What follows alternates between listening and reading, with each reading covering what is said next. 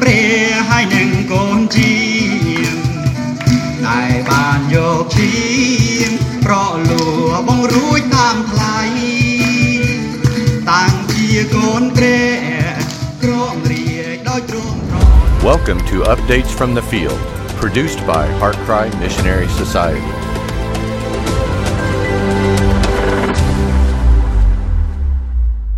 Welcome to Updates from the Field. I'm here with Matt, and we would like to share with you some of the highlights of our latest trip to Cambodia. So, Matt, what did the Pastors' Conference look like?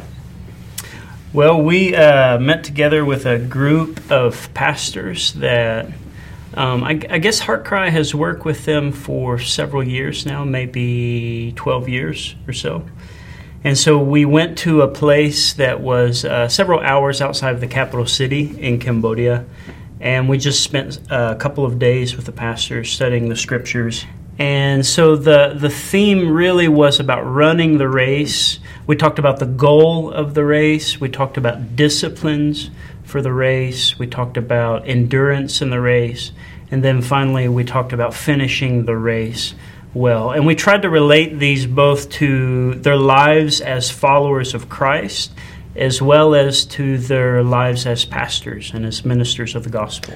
Yeah, for our audience, for our supporters, so when we speak of a pastor's conference, you know, sometimes what comes to mind is what we see here in America in a nice auditorium, hundreds of people, but what is the setting for the pastor's conference? Yeah, so it was a totally different setting than what you might expect here in the U.S. It was just a laid-back setting. We were all in a circle. I think there were, 15 people or so? And we were just sitting there and just studying the scriptures together. And so it was not like what you would expect from a pastor's conference here in the U.S. It was much smaller, much more intimate.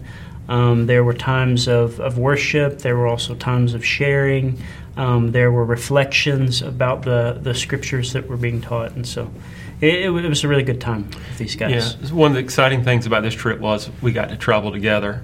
So before I came to HeartCry, you were the coordinator of Asia, which you're also living in Asia as a missionary. So it was an easy transition. But so I've been back to Cambodia since the initial visit, many times. You not as much since you're serving as a missionary. So did you recognize any changes, particularly any spiritual maturation, in the guys that we're partnering with? Yeah, absolutely. I think we first went there together in 2015. Yeah. Is that right? And then I went back in 2018 to teach. The first time that I went to Cambodia, though, was in 2008. And it was just, I think there were 3 or 4 pastors that were working with Shalom Mission to Cambodia. They, at the time, they were partnering with Action International. And so really it was Action International that told us about this indigenous ministry that was reaching out to the different provinces of Cambodia. And it was just a small group of guys. The churches were small. I think many of them were immature as well. But as I've gone back over the years, and then 2015, and then 2018, and then just this couple of weeks ago, there has been a dramatic growth, I think, in the pastors' understanding of the scriptures, as well as just the breadth of the ministry there. I think there's 15 pastors maybe? Yeah, altogether, yeah. So 15 pastors now, and they're trying to reach out to every province of Cambodia and plant churches in each of these provinces. And so there's been a dramatic growth. And this is not something that you would see in 1 or 2 years, but as I look back over 12, 13 years of going to Cambodia, it's been something that's been very encouraging. Yeah, and I thought another aspect that was exciting, not only seeing their spiritual maturity and growth as Christians and as pastors, but also their desire to evangelize in their own country. So maybe you can comment on their outreach. Yeah, so Pastor Chin Ho is he was the leader of Shalom Mission to Cambodia. He planted the first church there in Phnom Penh, and he is now what was it? Maybe like 7-8 years ago, he raised up another leader, Chentia, and gave over leadership. Yeah, began to give the leadership over. And so he even said this himself. He feels gifted in planting and pioneering works, whereas he's maybe not as much gifted as a pastor. And so now he's reaching out into another province. It's in the northern part of Cambodia. It's called Mondulkiri. It's right there on the Vietnam border, and he is reaching out to one of the tribal groups there called the Phnong people. I think the Phnong are like 76% animist, and so he's trying to reach into these animist peoples who, many of them still live in the forest. They still live very primitively. I think they work as farmers for much of the year, but then when their crops run out, then they are basically hunter-gatherers. And so he's trying to reach out to these people in Mondulkiri. Yeah. So that was encouraging. It was very encouraging to hear about that ministry. Yeah. JT, we also went to another place that is, I know, very near and dear to your heart. Yeah. There's another part of Cambodia. Why don't you just give a little bit of an update on what we did there? Okay. Yeah. So the second pastors' conference that we held was in Stong.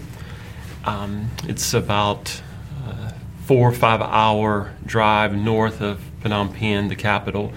So we held a second pastors' conference. Again, there was about the same number of pastors, around 10 pastors that were gathered together. And we went over the same material that we had taught during the first pastors' conference, just encouraging them to run the race as Christians and as pastors. You know, they're serving in some really hard places. Now, Cambodia has a degree of freedom, but it's largely a Buddhist country. Oftentimes, you know, the pastors serve faithfully for years, and there's little visible fruit. And we just wanted to encourage them to remain faithful in proclaiming the word, being faithful to what God has called them to do, and recognize that ultimately God is the one that judges, and He's the one that prospers, and we wanted them to remain faithful. Yeah. Amen. And so what was the setting of that place? So the setting for the second conference was at an orphanage that I and Heart Cry are involved in. The orphanage started back in 2007. There's over 20 children. They're being cared for by Dara and his wife Savoon. Dara is a pastor and evangelist, and we're just excited about the ministry there among the children, as well as Dara's outreach and efforts to evangelize. Several years ago, we were able to purchase a piece of property, about 10 years ago. And the property hasn't just sat idle. We've actually used it to grow rice for the orphanage. But it was beyond my expectation that we would ever have facilities there on site. But thankfully, in 2021, we were able to build dormitories, and the orphanage now is housing over 20 children there on the property that was purchased. So, my lack of faith, but God is faithful, and He's provided, the resources necessary to have a place where the children can really call their home. And the previous location was right beside a crocodile farm. Really? All that was separating, the orphanage from the crocodile farm was a barbed wire fence. And so obviously that's dangerous, and as well as just the smell of 100 crocodiles next door. So it was very important that we found a new site.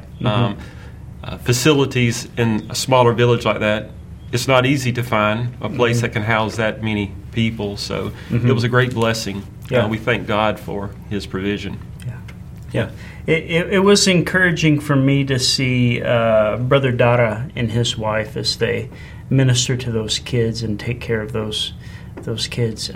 We read in history about people like George Mueller and Amy Carmichael and just people who gave themselves for orphans, that they might know Christ and set their hope in Christ. And that's exactly what I saw in Dara. It's just a man and his wife who gave themselves for these children. And so it was exciting. The first session of the conference, all the children were off to the side in the corner, following along with their Bibles and just paying attention.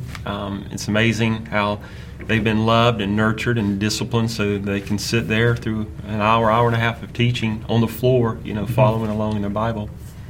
Yeah, and Jamie would ask, the pastors to read a specific verse, and before the pastors could ever read the verse, all of the orphans together, they had found the passage in the Bible, and then they were reading it together in unison. Exactly. So I felt like the Lord blessed the trip. It was trying to get there was a little concerning. Trying to navigate through all the COVID tests that we had to have in order to depart, in order to return. So that was challenging. It looked like for a little while we weren't going to be able to make our flight, to depart. And I appreciate you. I felt like, the man that cried out, I believe, help my unbelief. I was crying out, help my unbelief, and you were faithful. And we